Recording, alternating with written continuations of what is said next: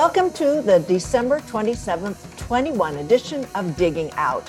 I'm your host, Claudia Shambach. This program sets out to offer means for getting us through November 3rd, 2020, January 6th, 21, and then on to when we get to see the next curtain raising at Name Your Favorite Theater Performing Arts Center, as we can collectively clear the debris from the last 4 days, 4 weeks, 4 years, and beyond. My guest today is Richard Chang, Arts and Culture Senior Editor at the Voice of OC, to offer a cultural map of opportunities and workarounds during the pandemic and possibly a look beyond. Richard is also a journalism instructor at Cal State Long Beach and Orange Coast College as well. He served as a journalism instructor and a faculty advisor for the Poly Post at Cal Poly Pomona. Richard's been an editor, reporter at a number of daily and weekly publications, including the LA Weekly, The Journal, a national magazine and website that covers technology and K through 12 education, Premier OC, a performing and visual arts magazine published by Orange Coast Magazine, Orange County Register, the Santa Fe New Mexican, and an entertainment and pop culture reporter at the Bakersfield Californian. His journalist teaching includes Cal Poly Pomona, UCLA, Glendale Community College, and Cal State Fullerton. Over the past few years, he's contributed to the LA Times, Orange County, Voice of OC, the Daily Piot, the Claire Trevor School of the Arts Connect magazine, Modern Painters, artinfo.com, Art Plus Auction, Coast Magazine, Laguna Beach Magazine, Newport Beach Magazine, Montage Magazine, Omni Escapes, UCI's Connect Magazine, Art Limited, Art Voices Magazine, Chapman Magazine, Bespoke Concierge, the Laguna Beach Independent Art News, Asian Week, Tribal College Journal, and the San Francisco Bay Guardian. Richard's board service includes the Asian American Journalists Association, Los Angeles chapter, and the Orange County Press Club. Oh, and did I not mention that Richard, during the aughts, DJ'd a show right here on KUCI. It was called The Aztlan Warrior. Richard comes from his home office in Anaheim Hills. Welcome to Digging Out, Richard Chang. Thank you, Claudia, and thank you for that kind introduction. I hope the listening audience wasn't bored with all the places that I've had to shill my work, but yeah, I appreciate being back on KUCI. It's been a little while, and I have fond memories of working at the station. Well, thank you. Well, we need to mention all those because journalism there's a lot of hustle necessary to be covering all your bills. But I'm going to keep all that in there. So typically, Digging Out's explored political themes, but today it's all about entertainment, the arts and culture, which have been something of a glue, a lifeline for getting through this pandemic, which of course it's still underway. So the debris, folks, it's continuing to pile up. So let's begin, Richard, with some of your very general takes.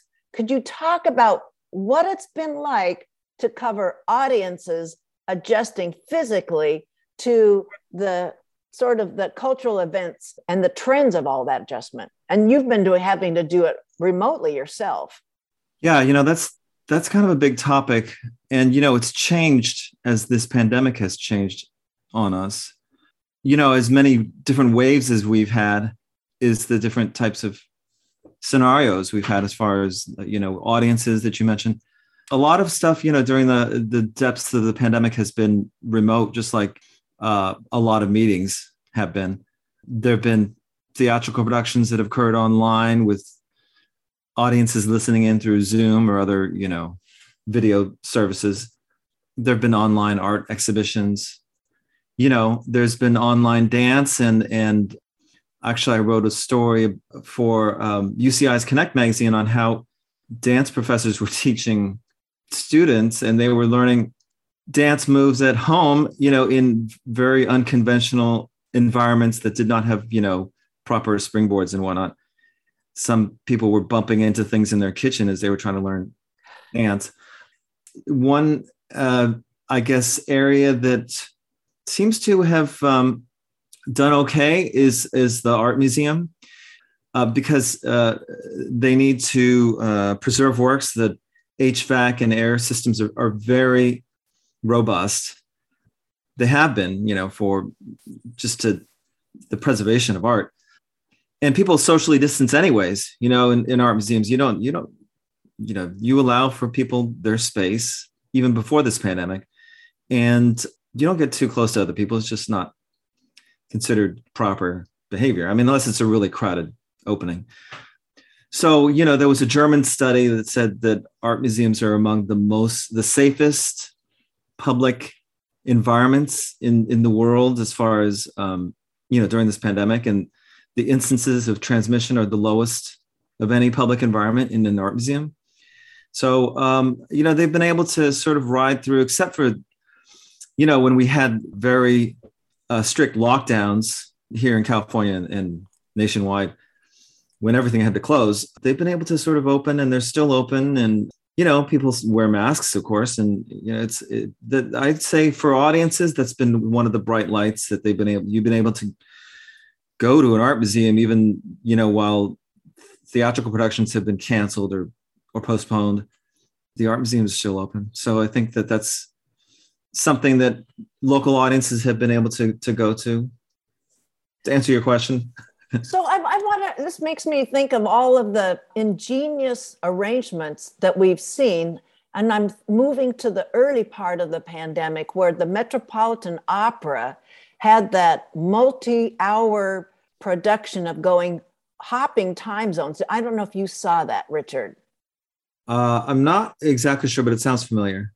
So what it did, we got to see A-list opera performers in their own homes. And boy, did some of us ogle over like, what's it look like? What do they live? What, in their rooms? But so there was a kind of a personal aspect to watching them, let's say a man and wife kind of pairing and performing. And there was a kind of an informal side, and then they launch into it. And it was touching. But the Pacific Northwest Ballet, they mastered it like nobody else. I don't know if you saw any of those. I mean, I was lucky to be gifted a season subscription, and I was sort of slow to catch on to how I was supposed to catch them when the streaming was open. But had you heard about that? I mean, they were given high marks nationally for pulling off some very creative ways of getting through a virtual performance. Yeah, no, I mean, I hadn't heard about that specifically, but there have been a lot of other groups, organizations, orchestras that have been doing similar things and, thinking of ingenious ways to combine sound. There is an issue with, if you're on Zoom and you're far away, there's an issue with synchronicity. It's really difficult to get instruments to play together if you're not near each other.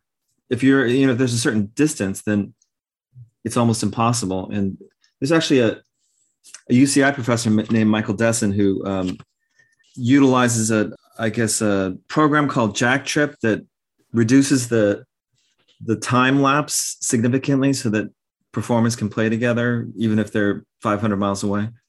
So anyways, but yeah, there's maybe another bright spot is that through technology, we've been able to bridge distances and, like you said, go into people's homes and bring on, I've been able to interview people through Zoom that I don't know if I would be able to interview them over the phone. So it's an interesting time for sure. It's an interesting time. Absolutely. So I want to now shift into how people's tastes may have been affected throughout the pandemic, including your own taste. I've had some people say, well, I don't watch Stephen Colbert anymore because it's not landing properly. I don't like the way he is at his home. Or there's a particular National Public Radio Saturday late morning program, and it just sounded off to me. And I stopped listening. I used to be a faithful listener to that show, and I stopped listening. So I don't know if you have your own experiences, Richard, of some things sound good or look good to you, but not right now. And new things have, look and sound better to you. That's a really interesting question, and I'm not exactly sure what all of my answers might be for that. But I guess one of my my background, I've been writing about visual art for a long time, and I've always been a little hesitant to I mean, art is meant to be seen in person, but during this time when we couldn't go to things in person, we were forced to look at art on our computer screens. And I think I kind of adapted a little bit to that. I'm a pretty devout listener to NPR, so I don't, I can kind of relate to what that person was saying about not listening to certain programs, but they've adjusted too. Like there's a show called Wait, Wait, Don't Tell Me, and they had to go virtual, and it was no audience, and it was kind of funny. I always thought it was funny. Honestly, there are a couple of YouTube shows that I've been watching that I never would have watched if there wasn't a pandemic, because I'm at home and I'm watching a little bit more, YouTube series, and they're funny, and they have like some drama and some some awkward moments that are kind of addictive. I'm not really a big streamer. I did watch Squid Game, and I did really like that, but I guess I've been reading a little bit more, which is good, but I don't know. I've just been keeping busy too. It's not, I read a couple of articles about, wow, we have all this free time now, and now I'm bored. I don't know where that is coming from. I mean, I still have to do, like, a lot of journalists, a lot of work, and a lot of freelance, and keeping up with the teaching and the grading. And so, it's like, I've been busy just like pre-pandemic. Right. I think all journalists, there was never any let up. And we all at KUCI, we adjusted to producing everything out of our homes, nothing live. And so it took an inordinate amount of extra time. And my listeners have heard me wring my hands out. And I don't do it on a regular basis, but they've heard this before from me. But yeah. So the windfall of time, I don't know how people got that. Maybe they saved it from not commuting, and I'm not sure what else, but journalists have to keep tracking what's going on, and that doesn't slow down. So that voracious consumption of current events and culture and all that never let up. So I certainly relate to that. So for those of you who just joined us, you're listening to Digging Out. My guest is Richard Chang, Arts and Culture Senior Editor at the Voice of OC and lecturer in journalism on several local college campuses. So let's talk a bit about the strengths of institutions, mainly locally. Maybe you might have some others in mind, but their ability to survive. And in one of your publications, you've talked about the county's largest arts organization, the Segerstrom Center for the Arts. They received a whopping rescue package of $10 million. And it's not, I mean, they've always prided themselves on being a privately funded enterprise, but that was, and no comment was coming from the C-suite on that. But you want to talk about Segerstrom and other institutions' ability to survive, and maybe there's some particular ones that had to fold that are of concern. Yeah, well, you mentioned Segerstrom, and they did get significant PPP loans. We should mention, though, that a lot of organizations did have to lay off people and reduce staff. And I think Segerstrom had to cut 63% of its staff prior to their loans. So that's a big hit for them.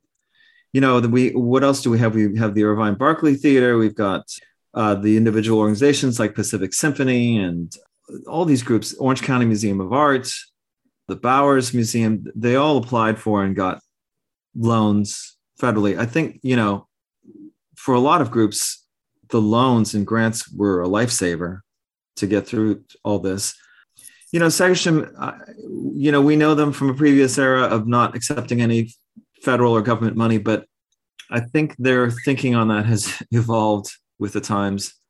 The old guard is slowly disappearing over there. And I think there's a new generation of people who realize that, we can't get through this unless we accept some of the PPP loans. It's just a matter of survival. I think that's been the case for a lot of organizations. Irvine Barclay, I know they got some federal grants and loans. The list is pretty long. Laguna Playhouse. I don't see how both organizations and individuals have been able to get through this without a little bit of support. Well, I think let's also acknowledge the Segerstrom Center is a real there in the middle of Orange County, and it's actively trying to bring in a very democratic, with a little d, audience of all kinds of performances, free performances, ticket holder performances. So it's a real center, and I think there is an inevitable appropriateness that there is public funding to acknowledge it is a public space, and the museum that is being built in that last open space parcel inside there is going to make it even more of a center for the whole public to be enjoying. Yeah. So again, I think they're thinking, that they don't want to accept any government money. That's dissipating. I mean, even when they said that back in the early 2000s, they were financing the construction of the Renee and Henry Segerstrom Concert Hall through a bond program, which is, it was a tax-free bond program, which that's a federal program. It's not, it wasn't. So, even when they were saying they weren't really accepting federal money, they kind of were. So it's kind of like as Orange County has evolved from, a red county, conservative Republican, where Republicans go to die, as Reagan once said, we're kind of a purple county. In fact, I think there are more registered Democrats in Orange County now than Republicans. So, just as Orange County itself has evolved and changed, I think the center, previously the Orange County Performing Arts Center, now Segerstrom Center, has also evolved. And, the Casey Ritz is the new president over there, and he's a pretty progressive guy. So, it's not the center that some folks may have grown up with. And the other kind of a scrappy move pre-pandemic, but was signaling that they're there, is the collaboration, I love bringing this up, of the Orange County Registrar of Voters, Neil Kelly, with the Segerstrom front office to the C-suite to have an early voting registration mobile unit outside of where Hamilton was being performed. Yeah, that's pretty cool. I actually had not heard about that, but I think that's great. Why not? So that's confirmation of that. So what about the first Saturdays in Santa Ana and other venues like that? That I know Laguna used to have their first Thursday of the month, but how have those been, that they're sort of trying to open up, but I'm not sure where we are now with the latest variant of COVID. But what have you seen over the pandemic changing, and what's been surviving with the first Saturdays in the Arts Village in Santa Ana, among other places? Yeah, well, it was on hold. It was suspended for a while during the depths of the pandemic, but they brought it back, and I think it was back in September they revived it, and it's every first Saturday. It's still going on. We're hitting a new surge or wave now with Omicron, and that's brought up a bunch of question marks for everyone. But so I don't know how it's going to do in the current situation. I'm suspecting that not as many people will want to go out and mingle in the public. Laguna Beach also has brought back its first Thursdays. And I know that, Fullerton and other towns have also experimented with art walks. I think I'm talking about right now, I think things are a little tenuous. They seem like, I'm not sure if people really, really want to go out and mingle right now. It might change in a few months when the weather gets warmer and this wave has passed. There have been times just within the past 2 years where we thought, oh, things are clearing up again. It's okay to go out. There have been like performances where people were jubilant, and just like, oh, hey, it's gone now. We can celebrate again. And then we're hit with another wave. So I think they'll survive, but right now is probably not the best time to be touting the art walks. Yes. I mean, it's just been within recent memory that a lot of these venues have opened up again to the public. So I think people are a little bit leery. Even families and friends right now are a little bit hesitant to get together, and we're right on the cusp of Christmas. No, it's changing day to day right now. What people are willing to risk in terms of familiar homeowner sorts of settings. So that's a nanocultural kind of thing. Yeah. So I want to I want to get us back to sort of, we're talking kind of hybrid socializing at homes and all during the holidays. But I want to talk a bit about some of those hybrid performances, the Zoom plays. And I want to give a shout out to Jane Page, who she directed Human Error, both with professional actors with the North Coast Repertory Theater from San Diego County. And then she had students do that.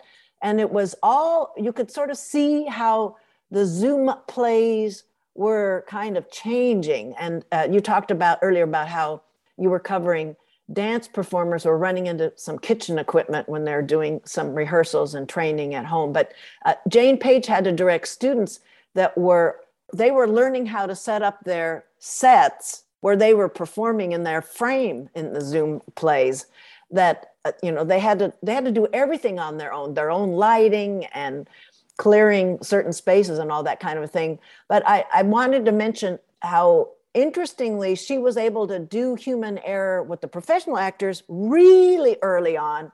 And what I want to bring up with you, Richard, is that it was an uncanny, powerful feature of Zoom where the Human Error, the storyline, I'm not going to go into, but it's just 4 actors they know each other because there was a mistake in implanting a fertilized egg in the wrong woman. That's the storyline. So you have 4 actors that are dealing with that conundrum.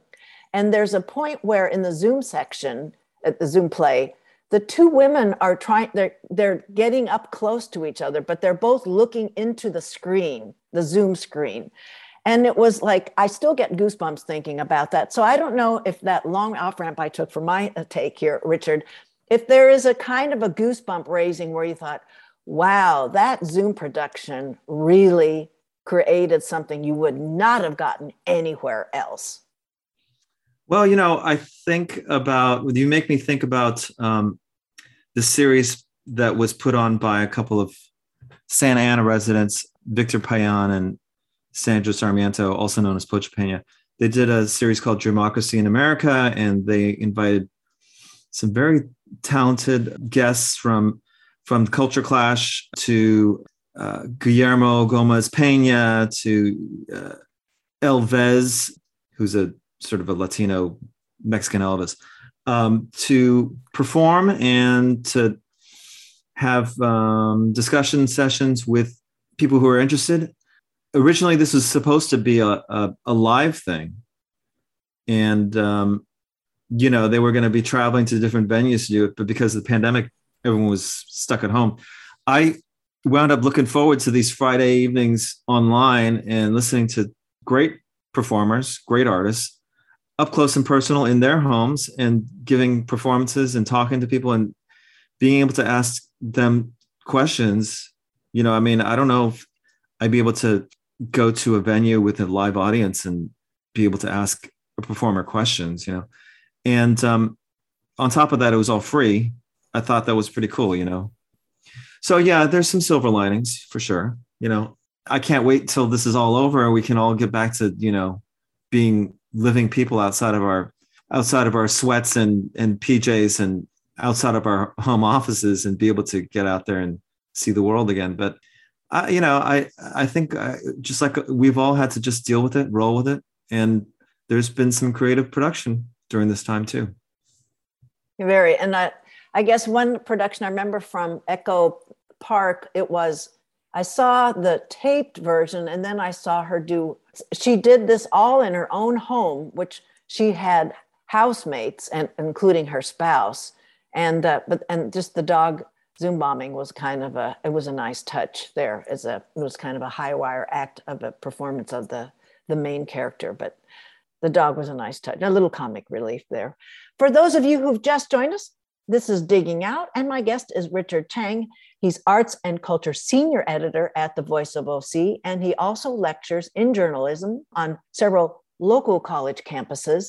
So even though graphic fine arts are not considered multi-dimensional, it still looks flat when it's projected on a screen. And you were talking about it's safe to be in a museum more than any other kinds of cultural venues. But don't you agree, Richard, that framed art has a texture that is only really vivid when you're seeing it in real life and not remotely through screens?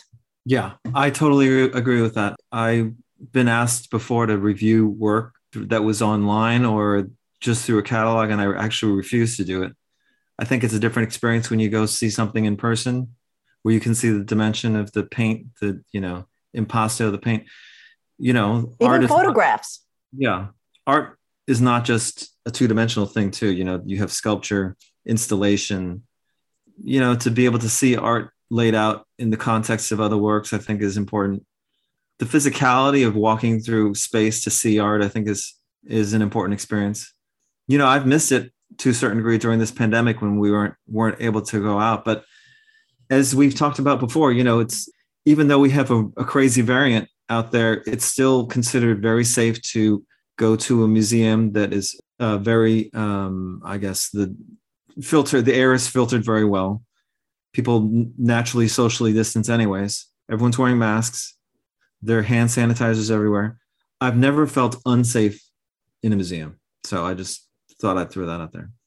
So that they may be beholden, though, to protocols that are trying to reinforce social distancing, and they may have to follow the larger sweep of regulating public gatherings. So that may everything is changing day by day, what we can and cannot do. So, I just read that, there's the Broad Museum in LA, which a lot of people like to go to. It's free, but you need to make reservations. They were getting ready to open up the Infinity Mirrored Room, which is a popular installation by a Japanese artist. And I just read today that they're postponing the reopening of that because of the variant. So it's, everything is changing. Just like situations are evolving daily, things are changing in the arts too. So I think, and also along with the graphic arts, some of the heavy collective, I think you've covered with Bud Herrera and Kimberly Duran. You want to talk about, they're very opportunistic in using a canvas outdoors that people can experience. Yeah, well, they're a Santa Ana couple, each talented artists in their own right, and they do murals, and they're very socially active and socially aware. And if you ever go down to Santa Ana, I guess both in the Artist Village and on the East End, which is in Santa Ana, is considered kind of, that's kind of where the scene is shifting, to the East End. Actually, the Artist Village is kind of, it's becoming a little bit of old hat. I mean, a little gentrified in a way too. Kind of, yeah. I mean, no offense to anyone who lives and operates down there, and I have mad respect for Grand Central Arts Center, Santora Building, and Oka. But trends change and people's tastes change. The East End is getting a little more attention, and if you walk around there, you'll see their murals everywhere. They're in the parking lot on Bush Street. I think it's Bush and Third. They've got a studio up there. They get commissions. If you go to the Main Place Mall, they've got murals up there. They're painting everywhere. Like you drive around Santa Ana, you'll just see some of their work. They're talented. I did a story in Voice of OC where they're keen to social movements, and after George Floyd, Kimberly, who's one of the members of the Heavy Collective, did a piece on George Floyd, which I think is worth checking out. But yeah, they're talented. They're, I think it's hard to be, just like it's a challenge to be a freelance writer these days. It's hard to be sort of a freelance artist. You got to keep busy and keep working and keep those gigs going. It's not as local as what you're covering, but it's a kind of the point of where the theme that you pick up in your article about creating new spaces for, quote, as they say, for things to happen. And it's just a way of promoting the idea. And I'm sure you'd sign on to this, Richard, is just going out. I went to a Day of the Dead at Boyle Heights, a celebration this year. That was outdoors. There was a street that was blocked off, and I had never heard of, but I'm sure you've heard of Robert Vargas's work, correct? Yeah. I know Robert Vargas. I did a cover story on him for LA Weekly. Okay. So there he was, just finding one of the Day of the Dead paint. They were mainly young subjects, young girls. Uh-huh. And he was and he had his team with him. It was a group effort. And he was just capturing them with simply black and white kinds of paints and inks and things like that. And I guess he is building in the theme we were talking about, creating new spaces for things to happen. He has, I guess, reputedly one of the largest murals in the world going on in the commission downtown Los Angeles. Yeah, that's what he says. I'm as a journalist, I'm a little skeptical when people say it's the biggest or largest or the only of something, because it's a pretty big world.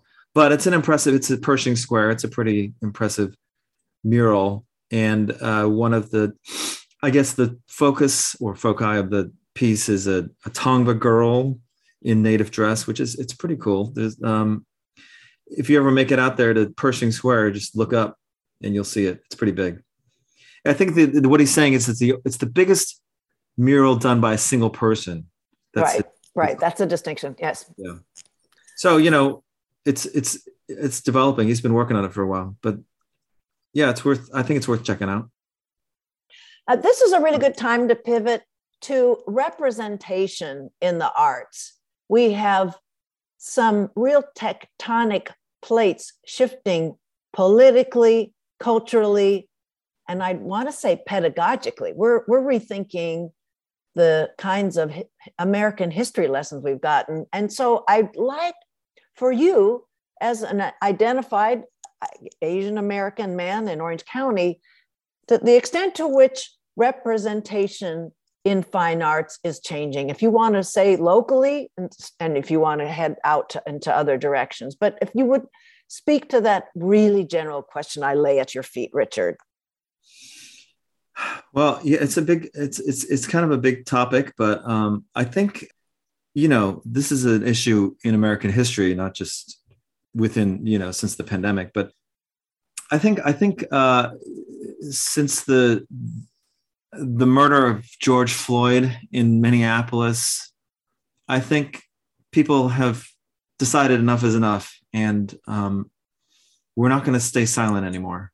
I think I wrote a story in Voice of OC about right after that, there were movements and petitions to change names of places in Orange County. And there's been, for instance, there's the Plummer Auditorium in Fullerton, and there's been a little bit of a movement to get the name Plummer off of there because he was a known member of the KKK. But after George Floyd, it seemed like the tide had shifted, and a young woman who lives in Fullerton and would, in high school would perform it and see performances at Plummer Auditorium, started a change.org, campaign to get the name off of Plummer. And within a couple of weeks of George Floyd, the name was taken off. It's actually taken off on Juneteenth. Likewise, there's an elementary school in Brea. Yeah, I think it was called Fanning Elementary. It was formerly called William E. Fanning Elementary School. And then there was a movement to get the name Fanning off of there because he was another member of the KKK. And they changed it to try and assuage people who were upset to Fanning Academy of Science and Technology. That wasn't enough. A graduate of Brea Olinda High School wrote a petition on change.org to get the Fanning name off, and within a couple of weeks it was taken off. So, those are just two instances of this sea change, I think, that's been occurring. I wrote a piece on writers of color in Orange County that I just think that since I think George Floyd is kind of one of these touchstone moments, but it's not just that incident. I mean, that's one incident in many incidences every year that happen. But I just think that it's, especially in Orange County, where we've also had a demographic shift where technically, according to the census, whites are no longer the majority and people of color are actually in the majority. We're now a so-called majority minority county. I don't really like that term because it's kind of there's a default in there. Yeah, right. You're assuming that just because you're a person who's not white that you're a minority when you're not a minority anymore. You're part of the majority. Anyway, but because of that demographic shift, I think there's been also a change in culturally in Orange County. And I think people are recognizing that and are speaking out. And I just think, like, I'll give you another instance where you can see this sort of tangibly. We've got some film festivals in Orange County. There's the Newport Beach Film Festival. There's the OC Film Fiesta and the Viet Film Fest. I wrote a story back in October about these film festivals happening all at the same time in October. And if anyone listening has gone to the Newport Beach Film Festival, you know that they're always presenting different programs, which are, I don't want to say cater, but are cognizant of different communities out there. They've got, this past year, they had a Korean film, a Vietnamese film, a Chinese film, a Japanese film, Latin American films. I think they're pretty, I hate to use this term, but they're pretty woke as far as that's concerned. The OC Film Fiesta had a strong Latino offerings and some Asian stuff. And of course, the Viet Film Fest, which has been going on now for, I guess they've got 11 of, they just presented their 11th edition of it. Mm-hmm. There's some really great films that are created by both Vietnamese from Vietnam and Vietnamese Americans who are living here in Orange County and also in the States. And they were able to present their films to audiences at home, via screenings at home, which I thought was pretty cool. That was another way that local groups were able to adapt during this pandemic time. So kudos to they're the Vietnamese American Arts and Letters Association, VALA, that puts on the Viet Film Fest. Also, I mentioned the OC Film Fiesta and the Newport Beach Film Festival. Well, it was kind of stunning that the South Coast Rep opened up their first live performance since the pandemic stay-in-place orders with a shot rang out, a one-man play that sort of, it seemed not to recognize the moment we were in. I don't know if you had any reactions to that we're not burning any bridges here, folks, but it came to me as a kind of a stunning comment in where there were so many other ways to maybe handle that moment of reopening South Coast Rep. Yeah, I can kind of agree with you there, Claudia. When I saw that, I was a little, I too questioned that a bit. I mean, all respect to South Coast Rep over the years, I've seen a lot of great productions there, including, Las Posadas, a Latino holiday production, which I love. I've seen some great Asian American productions there.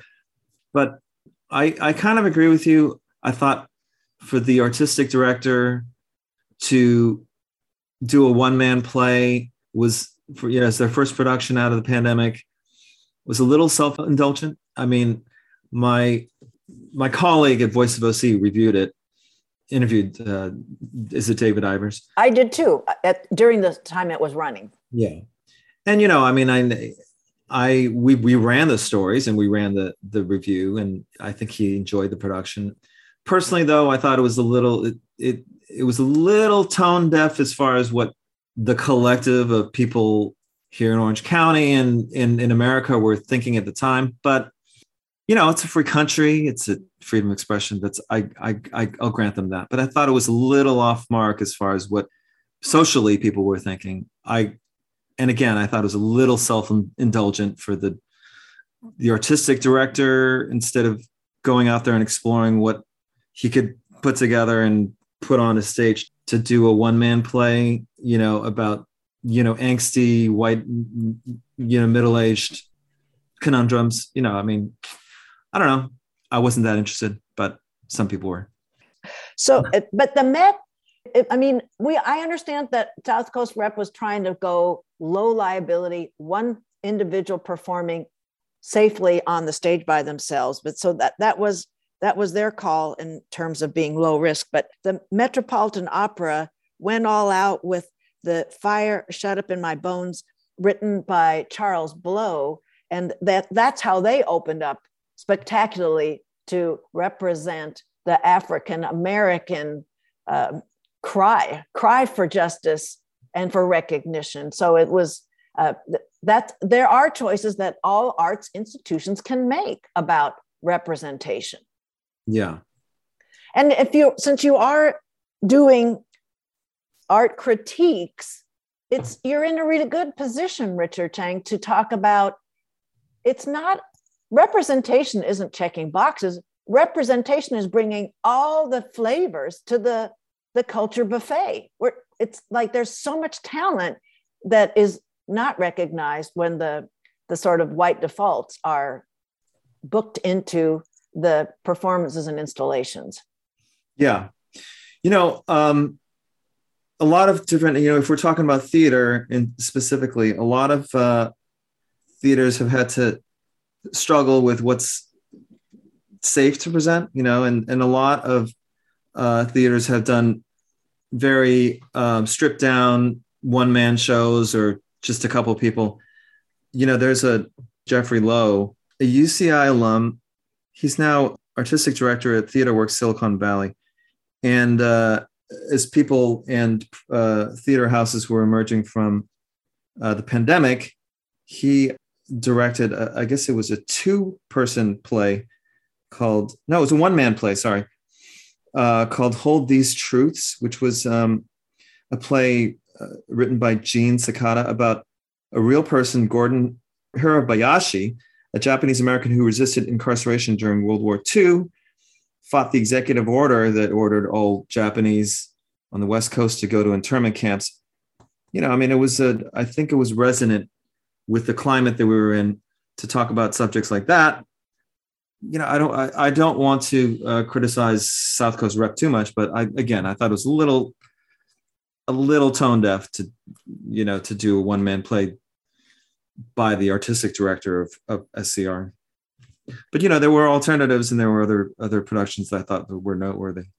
Well, Richard, when I was talking about the tectonic plates shifting under our feet, and I mentioned pedagogically, and the Hirabayashi, or I'm not sure how to pronounce it, he was such an important figure in the kind of, I think it was, he did not make the loyalty pledge. He refused to pledge loyalty in a way that it compromised his sort of understanding of the way the American democracy works. So it's a pedagogical lesson that Jeffrey Lowe was bringing to patrons that's so important. And so it's sort of like, while people are taking these messages, let's keep giving them more to chew on now. It's so opportunistic of him and important. Yeah. And, every group is having a moment of reconsideration, and, especially among Asian Americans and Pacific Islanders, we've been having to deal with hate crimes and hate speech, and just, there was some moments where it was just visceral, and it was like, I wasn't afraid to go out, but I was very conscious of like this hate that was out there. And I just, it was very disturbing, and like it, for someone who's Asian American himself, to have to deal with it. We're Americans. Why should we be the subject of hate? Why are we being singled out? That's, these thoughts just kind of, they just kind of bother us a little. And it was a time to speak out. It was a time to, to represent. We're Americans. We've built this country just like everyone else has. We belong here. We've been here for hundreds of years. What's the big deal? Why? I just think it's the legacy of our previous administration that still seems to be, having an influence on a lot of people's minds. And, it's not just the previous administration. There's been generations of hateful thinking, but it's just, we battle that with speaking out and with creating productions that address these matters, And I think that was part of the climate and part of the context. And again, I don't want to single out SCR again, but I think it's important to be cognizant of the way the social tides are shifting.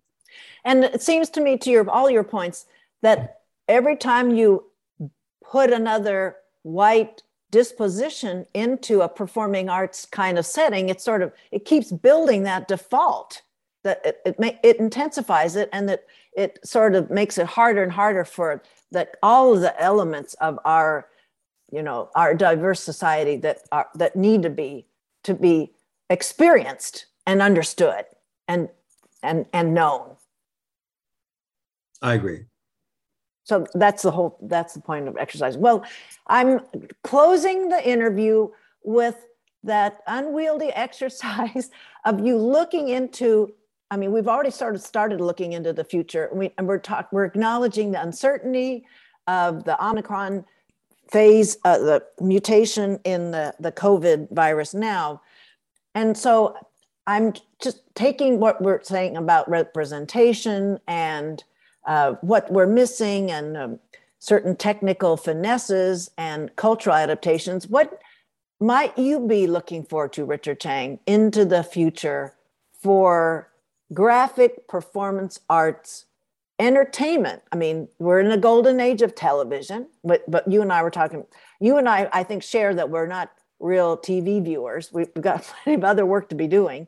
But what kinds of artistic media that you're seeing in the future is something that you're intrigued by? Well, that's a big question. The times are a little hard to read right now. Right now, as we're speaking, I think is a little bit of a scary moment. But I think in the coming months, hopefully we'll get over this Omicron variant and be able to survive this whole coronavirus catastrophe. The Orange County Museum of Art is opening a new museum in the Segerstrom Center. And that's in the year after this next year. It can't be ready in 2022, is it? It's scheduled to open October 8th, 2022. So in one gestation period from this recording. Yeah. So they are opening in the coming year. They did push it back a bit. I think the original opening was 2021, but they're opening in 2022. I've been through they had a hard hat tour. I've been through that. It's looking pretty good. I think that they're definitely keeping in mind certain important issues like open space, being environmentally conscious. I trust that they'll do a pretty good job with that. I've been following them for many years, and I think they have a good new leader right now, CEO and director Heidi Zuckerman. They've hired some new staff over there. The building's designed by Morphosis, which is a respected Culver City firm led by Tom Payne, who's a Pritzker Prize winner. That's something to look forward to. It's a tough question. I think when we get over this period of uncertainty, the Segerstrom Center will be back. Live theater, live dance, live music will be back.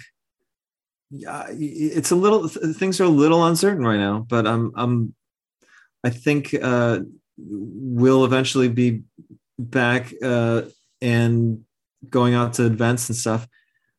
I look forward to a little bit of time where I can be reading some books that I've been collecting.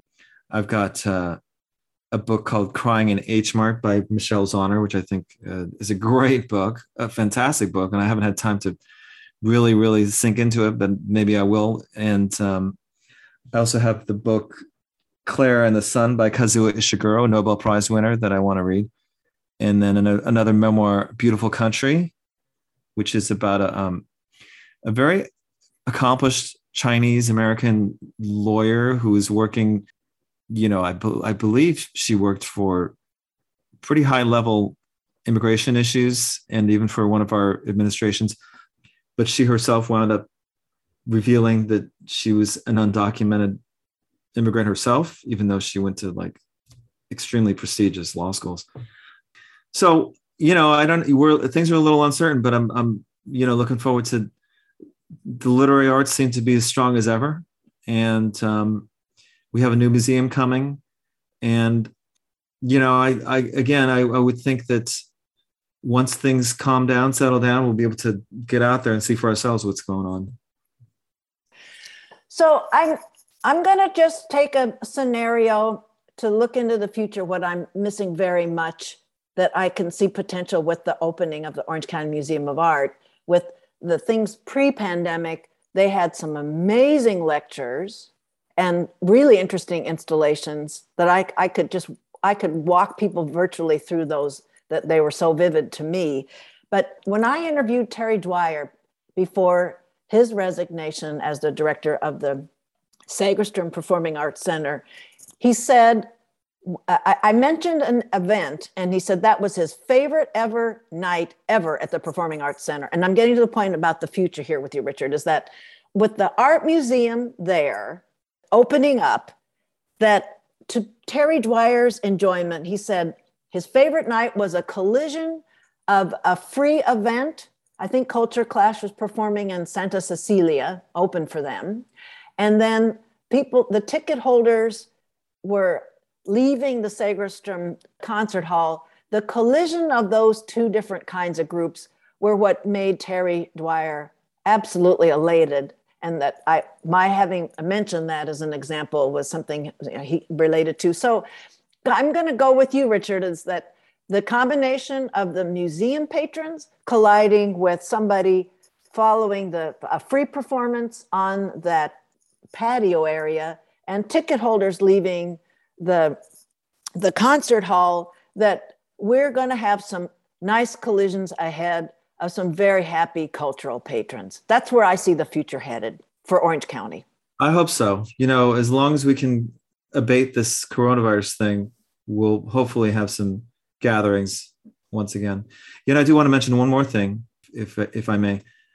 Pacific Symphony had this program, and I wrote about it for Voice of OC back in October, Symphony on the Go, in which it was a mobile truck, and they brought musicians out to parking lots throughout the county from, Anaheim and Santa Ana down to Dana Point.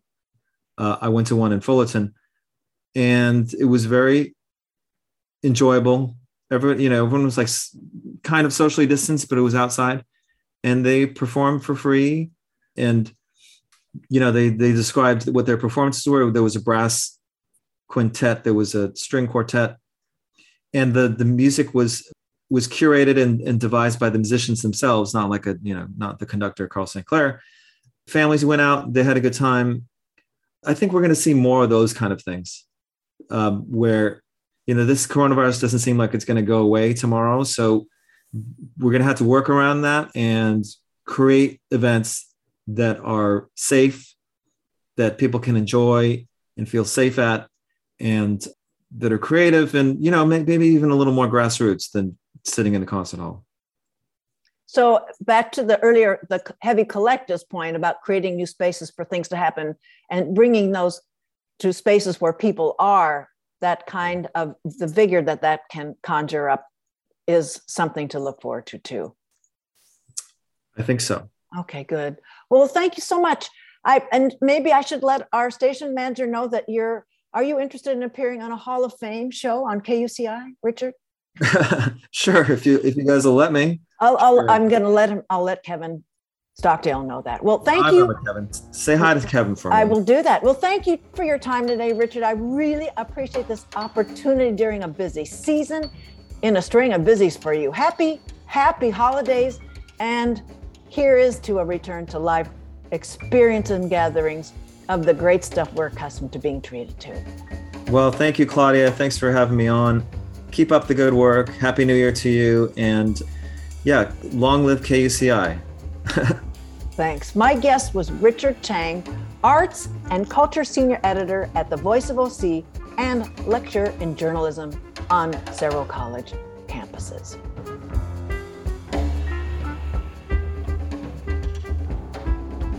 Next week, I'm bringing Terry Gerstein, workers' rights lawyer, to break down what's essential about labor before, during, and after this pandemic. Next week will also be my last Digging Out as a separate program. I'll be turning this time slot over to another host who will do their best to bring you worthy programming, as has been my intent since beginning this October 2020. For more than 15 years, Mari Frank, attorney, mediator, privacy expert, radio host, and author, helmed this slot here at KUCI. She moved on to her new life in the opposite corner of the country, where she's continued her work as a family court mediator. I'd like to honor how much she brought to these airwaves about all aspects of privacy, and then her later show involving relationships. And now, I'd like to wish everyone happy holidays with genuine opportunities to restore yourselves, even as you look at the ever-changing pandemic playbook. I don't know a single human who's not adjusted their holiday plans around the havoc wreaked with COVID. Stay safe, be merry, and let your loved ones, your neighbors, your service providers, you fill the blank know how much you appreciate them. If you miss a show or a portion of one, you can always get them either at KUCI or at my website, askaleader.com. Talk with you next week, and I thank you for listening.